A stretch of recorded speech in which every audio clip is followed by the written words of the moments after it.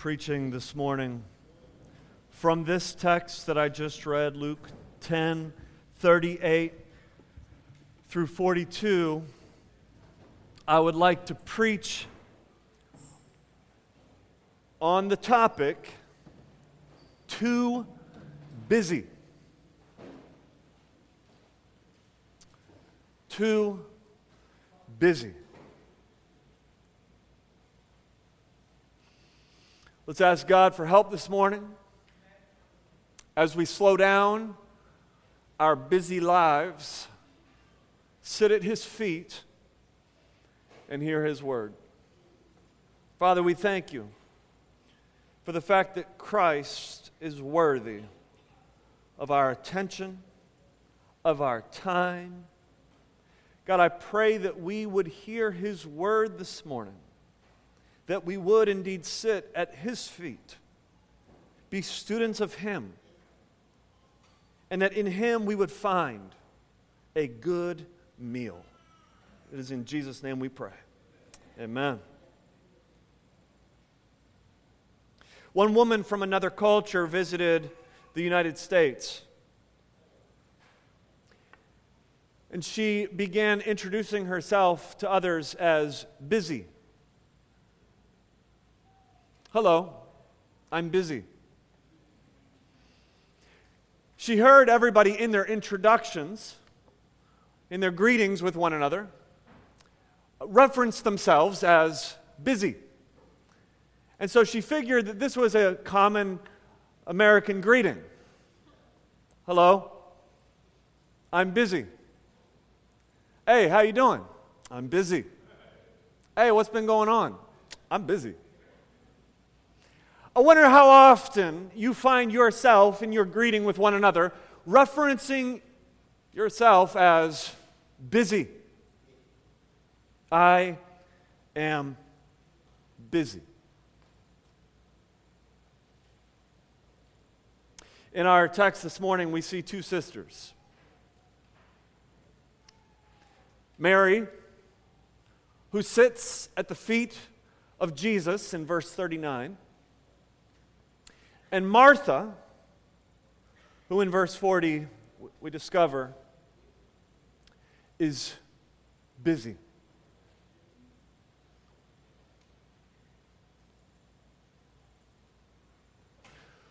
Luke doesn't write chronologically, meaning one story doesn't necessarily follow after the other. Instead, Luke groups his stories together topically. He groups his stories in such a way that when we see them side by side, they make a bigger point. The previous story, for those of you that were here last week, was the story of the what? Or who? The Good Samaritan.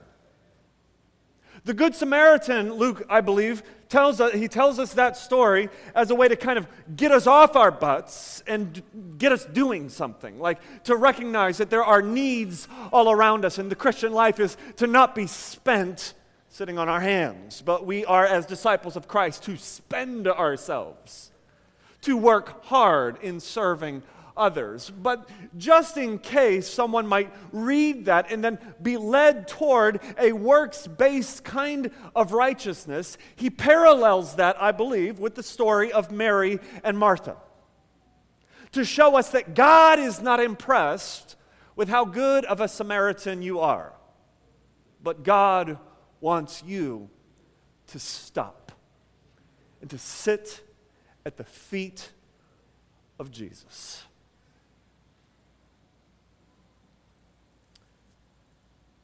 In this story, we see Jesus and His disciples on the move. They get into a town called Bethany, where a woman named Martha lives, and she owns this home, and she invites Jesus and His disciples into her home. The text reads, she welcomed Him into her house. And that is important because that reminds us of the ancient Middle Eastern culture of hospitality, this expectation that was on the homeowner to provide a hospitable experience for those who come into her home. And so Martha, we see, is busy. She's over the top. She's not just simply providing some a little piece of bread or some butter, but this is an exceptional guest in her home. This is a distinguished guest of honor who has come to her house, and so she is ready to impress. And she's over the top. She's in the kitchen working hard. She's got some meat on the grill. She's got some wings in the deep fryer. Macaroni and cheese in the oven. Green beans on the stove. She's even got that non-alcoholic, bubbly, really sugary grape stuff because she's Baptist. But she doesn't yet understand that Jesus drinks wine, but that's another story. And she doesn't have any casserole because we know she wasn't white. But the point is, she was really busy getting ready for this distinguished guest of honor in her home. There's another character in the story, and that character is Mary. Mary is her younger sister. She doesn't quite have the responsibility of hospitality on her shoulders because she's not the homeowner. However, it would have been fully expected culturally as well as by Martha, her older sister, that Mary be helping her get ready for this meal to serve their guests. Instead, Mary is found sitting at the Lord's feet. Now, notice in the text, Luke says she sat at the Lord's feet. The Lord's feet. Notice he uses the word Lord. He doesn't say she sat at Jesus' feet. He could have, because she was indeed sitting at Jesus' feet. But he wanted to emphasize the fact that she was sitting at the feet of the Lord. The Lord your God. Those are the feet that she sat down in front of. John chapter 1 verse 1 says, "In the beginning was the Word," speaking of Jesus. Meaning, in Genesis 1:1, when we see God speak, that is the voice of Jesus. Jesus is all through the Scriptures. Jesus has no beginning. He is God of gods. He is light of light.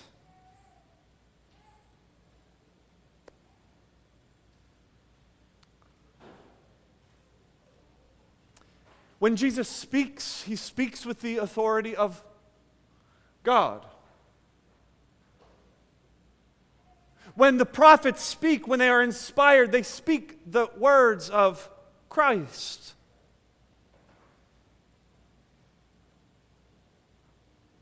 I want you to keep in mind who is in front of Mary in this moment. God of very God. She sits at the feet of her Lord. He is life. He is truth.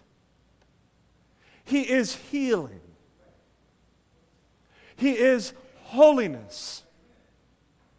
He is our forgiveness. He is our justification. He is our sanctification. And Mary positions herself at his feet. I also want you to note that Mary is a woman. God seems to enjoy using surprising characters to make points. In the previous story, the surprising character was a Samaritan. You wouldn't have expected a Samaritan to be the example of neighbor. In this story, we see the surprising character is a woman who becomes the example of the one who chooses rightly. In this culture, to sit at the feet of one is to take the position of student. This isn't, by the way, as some have suggested, some kind of romantic move on Mary's part. There is no romance here. Paul, in Acts chapter 22, verse 3, sits at the feet of Gamaliel.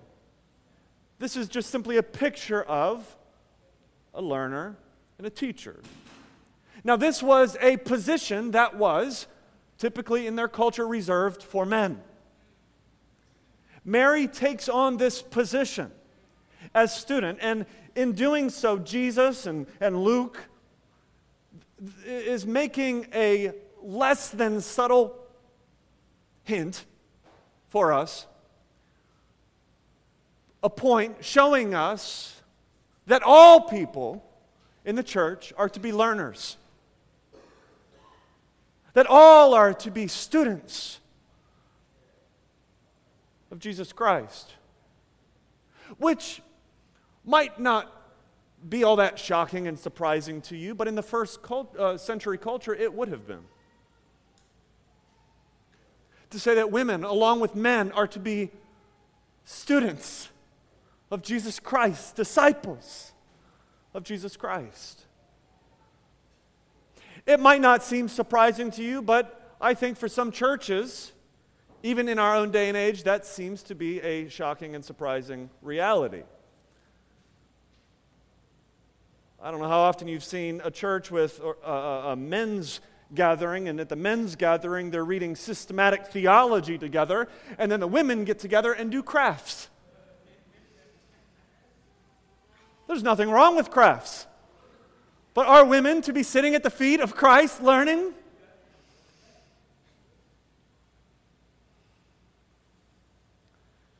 I've heard pastors say, my job as a pastor, my calling is to build up the men in the church. Well, great. Praise God for that. Are you not to build up the women as well? This is why in our church, our internship includes men and women.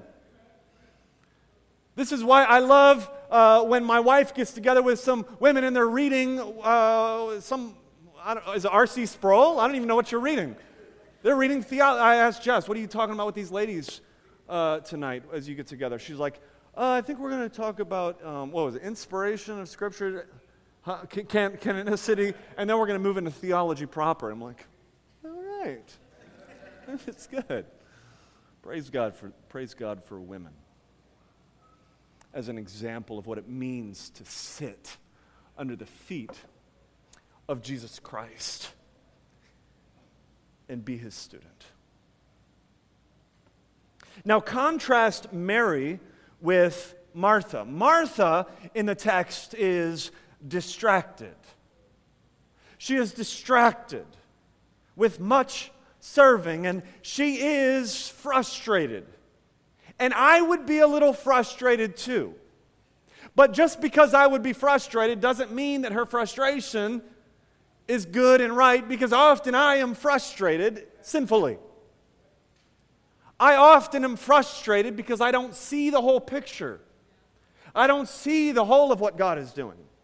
I don't think rightly about a situation, and so therefore I get selfish and I get frustrated. Martha is sinfully frustrated. And we see this played out even in the way that she talks to Jesus. Look at verse 40. She's distracted with much serving. She goes to Jesus and says, Lord, do you not care that my sister has left me to serve alone? First, she assumes the worst about Jesus. That Jesus doesn't care. That Jesus is just looking past this terrible decision that Mary has made. That Jesus is in some way wrong. She then demands Jesus to do something. Tell her then to help me. Tell her to help me. She becomes demanding. Listen, family, we are not born grace-based. We are born works-based.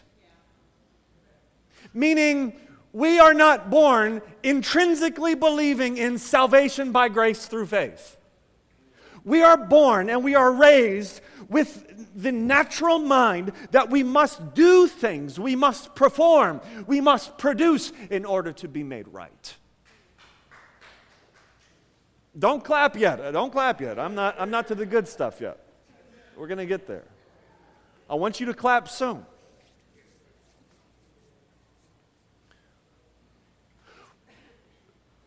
For religious people, they do good things.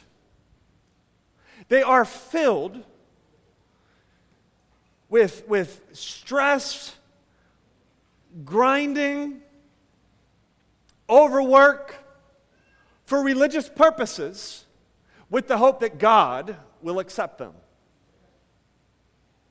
But irreligious people do the same thing. They too are overworked, stressed out, grinding. All with the hope that maybe they can accept themselves. Kevin DeYoung says in his book, Crazy Busy, the greatest danger with busyness is that there's a greater danger, which you may never know because you never have the time to consider it.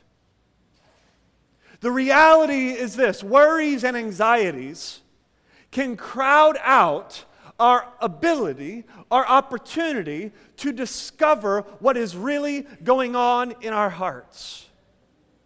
They can crowd out our ability to hear the voice of Jesus Christ. Worries and anxieties can crowd out our ability to receive Jesus Christ. All the while, we are running on this rat race, trying to do, trying to produce, trying to perform so that we might be made right. However, salvation by grace through faith means that God is not impressed with your overworked, stressed out grind. God is not impressed when we are too busy.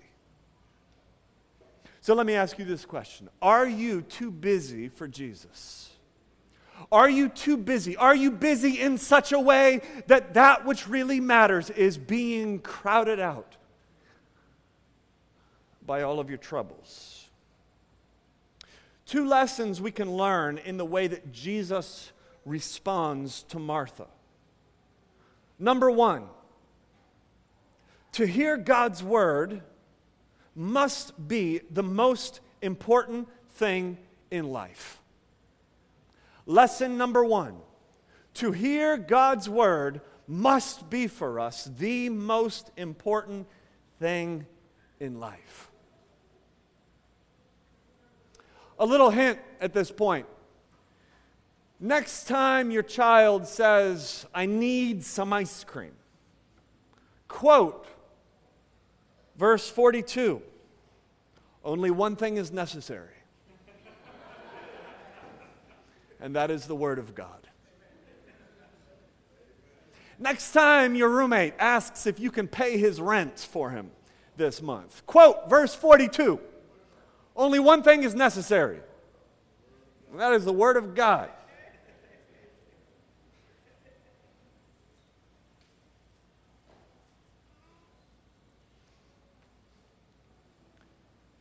Only one thing is necessary. Meaning, of all that you've got going on in life, of all the emails that you need to respond to, or the phone calls that you've missed, or the text messages that you need to respond to, of all of the Instagram pictures that you need to scroll through, and the Facebook statuses to read, of all the buses you need to catch, and the jobs you need to apply for, and the promotions you hope to get, only one thing is necessary. Only one thing. You see, we tend to think that we have, in our production of things, that we have power. But His Word will not return empty. and will accomplish what He desires and achieve the purpose for which He sends it. That's Isaiah 55, verse 11. We think that based on what we do, that we can somehow better ourselves. But according to John chapter 17, sanctify them by the truth. Your word is truth. We come up with 1,000 different goals.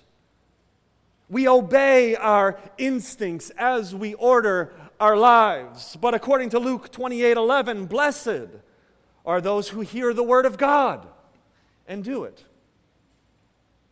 We can be busy doing 1,000 good things and ignore God's word. We can be busy trying to change somebody. We can be so busy trying to help somebody. But 2 Timothy 3:16 and 17 says, Scripture is useful for teaching, rebuking, correcting, training in righteousness, so that the servant of God may be thoroughly equipped for every good work. The question I want to ask you this morning is this: is God's word your priority? Do you believe that hearing God's word is the one thing necessary in this life? Lesson number 2.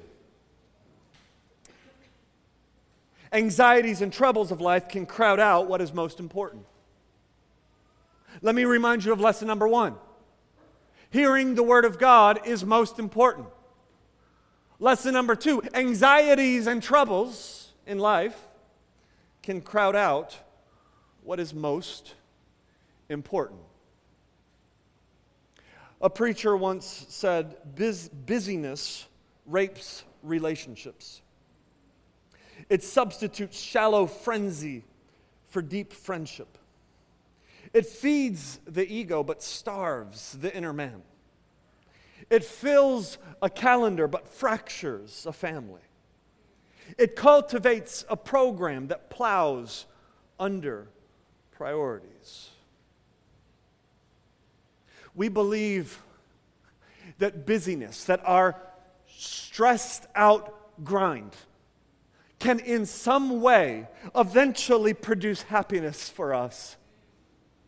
Why is it that we keep going? Why is it that we can't sit still? It's because we believe that in all of this doing, in all of this moving, that we're going to in some fashion one day arrive. Oh, beware of the barrenness of a busy life. There is no arrival. There is no end to the rat race. Martha doesn't have time to listen to Jesus because Martha is too busy doing things for Jesus. I don't think you heard that, so let me repeat it.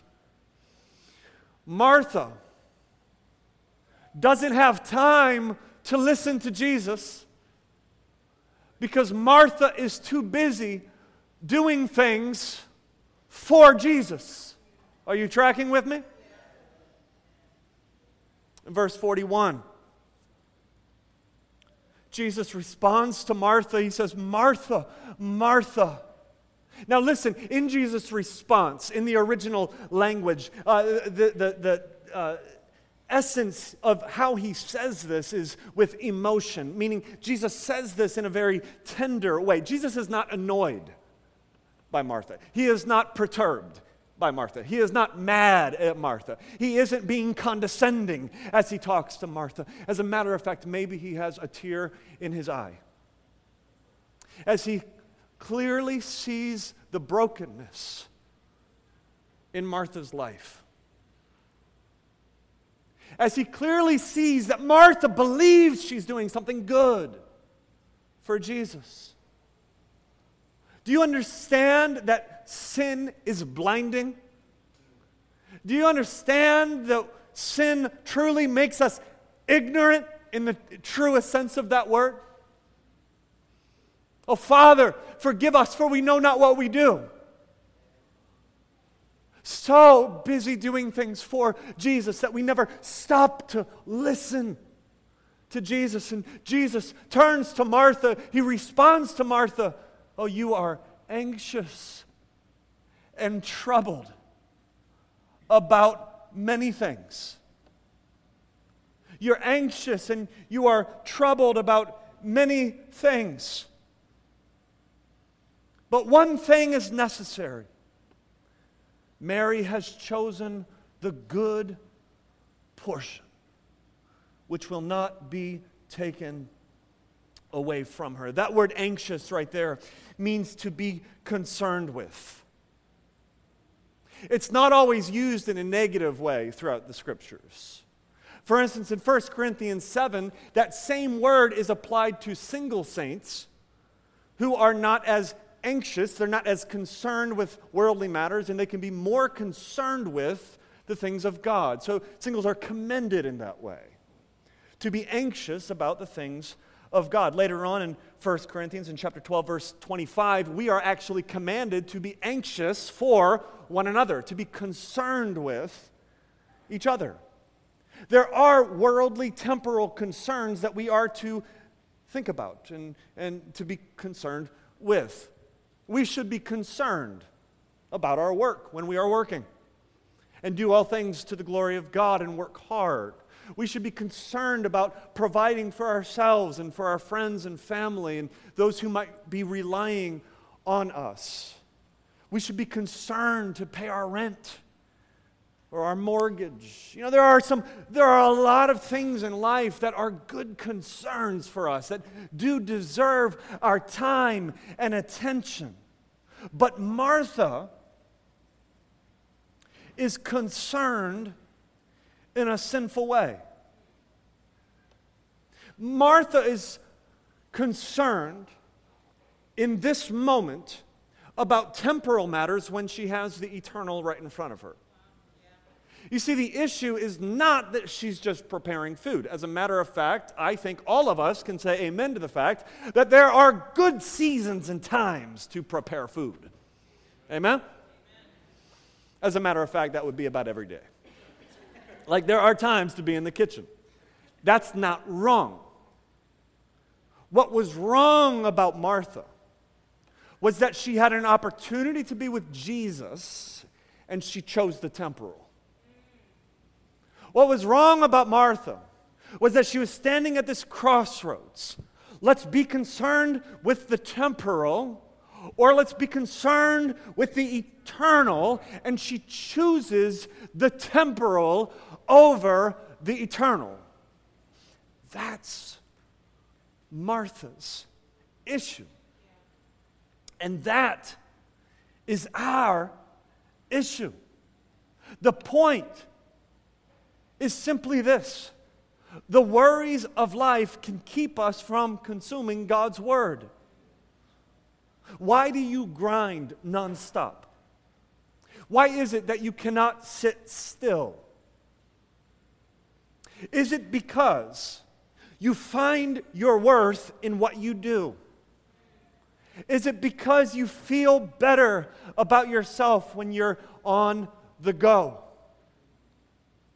Are we teaching our children to drink deeply from the rivers of life? Or are we teaching them to be drowned in the stresses of life?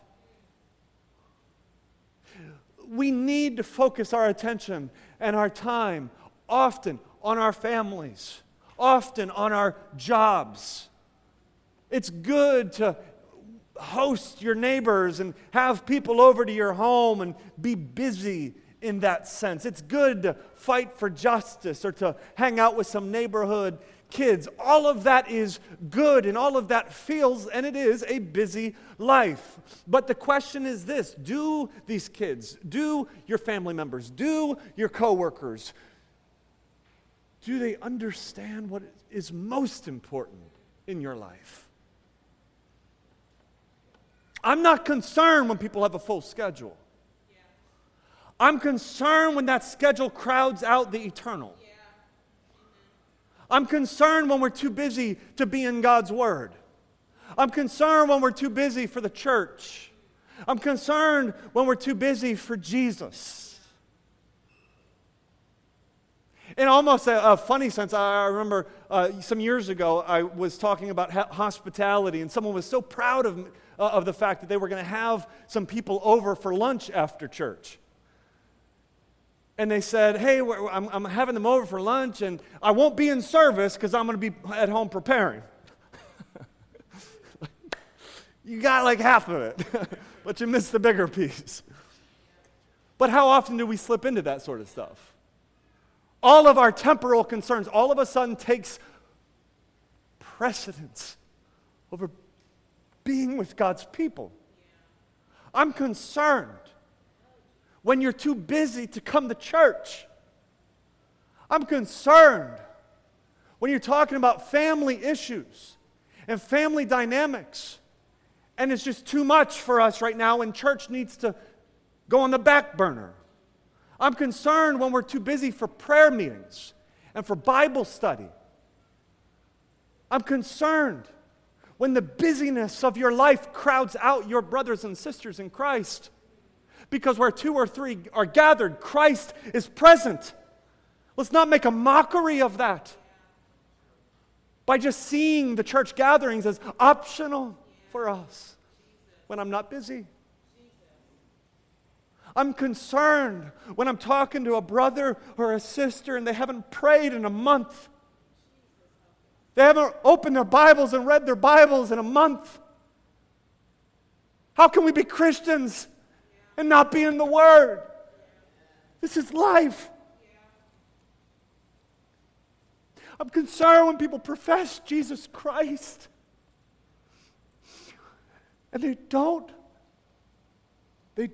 care to sit at His feet and receive the grace of Christ.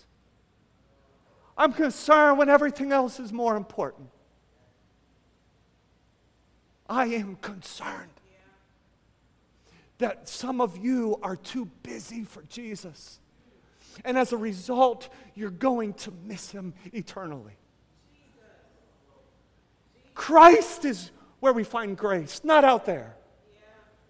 We find our righteousness in Him, not in what we do. Oh God, help us, forgive us. Forgive us, God, for we are blind and ignorant. Let us see what is most important, and let us come to Him. Let us sit at His feet and receive the grace of Jesus Christ. And by the way, saints, it is grace that Martha is missing. Don't get this twisted. Jesus is not adding something else to your schedule.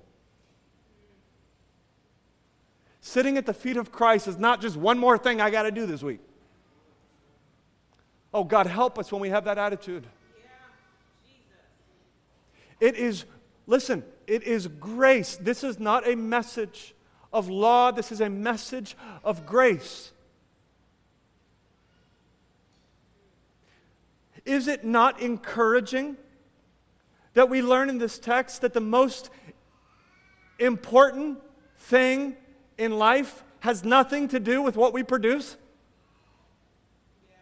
Should that not encourage us, saints? Come on. Is it not encouraging for us that the good portion has nothing to do with anxiety or trouble? Does this not encourage you? Jesus is completely reorienting our lives, and He's saying, chill out, slow down. There's too many anxieties in your life. There's too many troubles in your life. Come to me. I am the good portion. I am not a part of your to-do list. Come to me. And what you find is grace.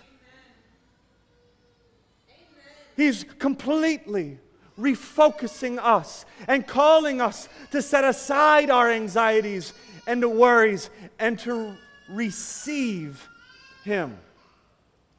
Family, do you see the danger in being too busy? According to the logic of this text, we have to deduce that Martha is missing out on salvation. Here's why I say that. Because this good portion is clearly a reference to Jesus. If this good portion is Jesus, and Martha is missing it, then Martha is missing Jesus. There's only one thing that is necessary. If Martha is missing the one thing that is necessary, then she's missing Jesus.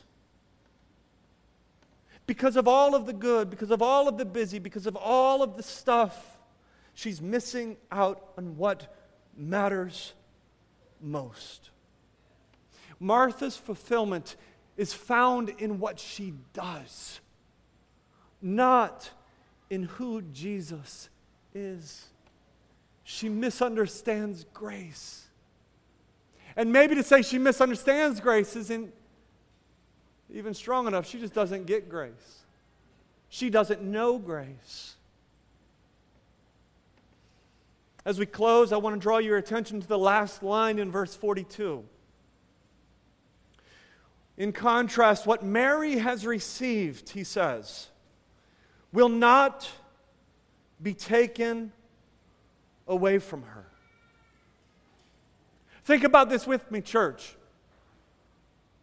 What Martha is making will soon be gone. What is currently distracting her from being with Jesus is soon going to be gone. What crowds out her time to receive grace is temporal. So much of what crowds out our time will soon be gone. Fortnite will soon be outdated. Netflix will not be in heaven. I'm stepping on some toes now. Your house or your apartment that you've put so much time into making look nice will not be in heaven. That extra cash that you earned through that extra hustle will not be in heaven. The thing about the past is that the past is always in the past. We can never get back what time has taken from us. The nature of time means that everything will decay. In other words, we could use our motion, our movement toward death as just simply another reference for time. Time separates you from every single human relationship you have. All of this is leading to death. Cash is spent. Houses fall apart. Movies end. Fortnite will be forgotten. Good meals are consumed. The grass withers. The flower fades. But the Word of God remains forever. Everything else is eternal. Temporal, rather. Only God's Word is eternal. Only that which is built on God's Word lasts. So some of you might ask, what's the secret? Like, Joel, you don't know my busy life. You don't know how busy I am. I've got so many things, and I hear, yeah, one thing is necessary, but I got about 1,000,000 other things that are necessary in order for me to survive. Listen, I get it. I recognize that physically I'm above you, but I am not above you spiritually as we study this text. I am in this text with you. I'm in the sermon with you. My schedule is also full through October. It's full. All right? What is the secret? What do I do? How do I find all of this extra time in order to be in God's Word and to gather with His people and to pray and to hear God's voice to me? I think the answer for all of us is quite simple, and that is just simply this. It's an issue of our priorities. Meaning we find time to do what we want to do. I've never met someone who is too busy to not do the things that they want to do. Like you'll actually find time to do what you really prioritize, what you really value. And so I think the question for us then is simply this, is Christ our priority? Is He our priority? Is sitting at His feet, hearing His Word, being in His Word, gathering with His people, is that a priority? Because Jesus is a priority. What are your priorities?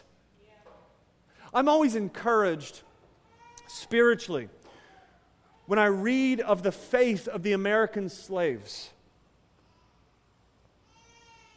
I enjoy reading religious history and writings from slaves from late 1700s through about the Civil War.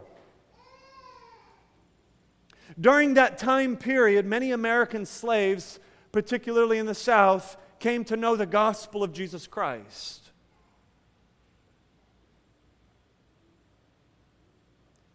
They would work crazy long hours. 6 days a week they would be forced to be in the field, heavy, hard labor. 10 hours a day. Much of the year, that number would look like 15 or 16 hours a day.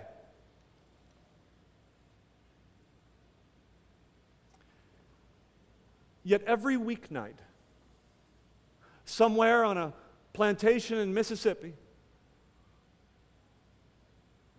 in a slave cabin, you could hear their songs.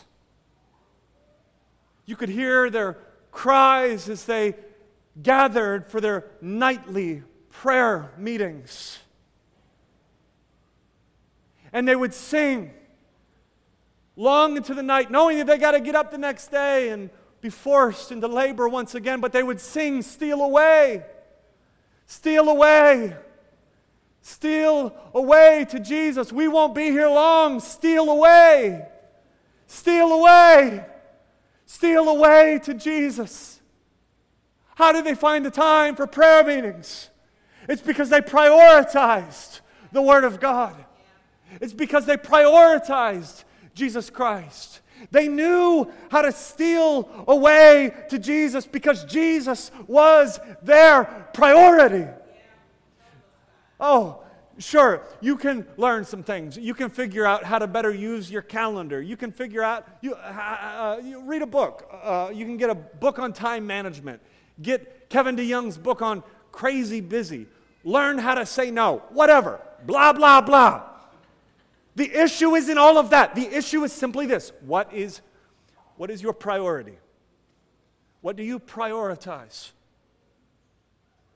What do you prioritize? If Jesus is not your priority, all of that time management stuff is just going to give you more time for Netflix and Fortnite. Okay? Or whatever else you do to waste your time. Is Jesus your priority? If you were to fill in this blank, the one thing necessary in my life is fill in the blank. Do you find God's Word there? Listen, Christ made it His priority to save you. He came on a mission. His mission was to die for His people. He died on the cross, taking the penalty and wrath that is ours for our ignorance, for us not valuing Him, for us being filled with 1,000 other things that we have called greater and more important and more necessary than God. He took God's wrath for our sin. He died to save a people for Himself. You are blood bought. You are owned by Christ. He rose again from the grave 3 days later for our justification, so that we might know that God has accepted His gift for us, His payment for our sin. All who turn from their sins and trust in Him find something eternal, something that lasts. Family, let us therefore steal away to Jesus. Cast your cares on Him, because He cares for you. In His presence is the fullness of joy. He is the giver of grace. He is the giver of life. He is the giver of peace that passes all understanding. Let us steal away to Jesus, for His yoke is easy and His burden is light. Mary found in Christ the good portion. Let us receive this good portion with Mary. Father, we thank You for this story of Mary and Martha that has been preserved for us by Your Holy Spirit. Your word is truth, and it convicts us, it assures us, it gives us grace. I pray that all who heard this message this morning would be a recipient of the grace that we have in You, our Lord and Savior. It's in Jesus' name we pray. Amen.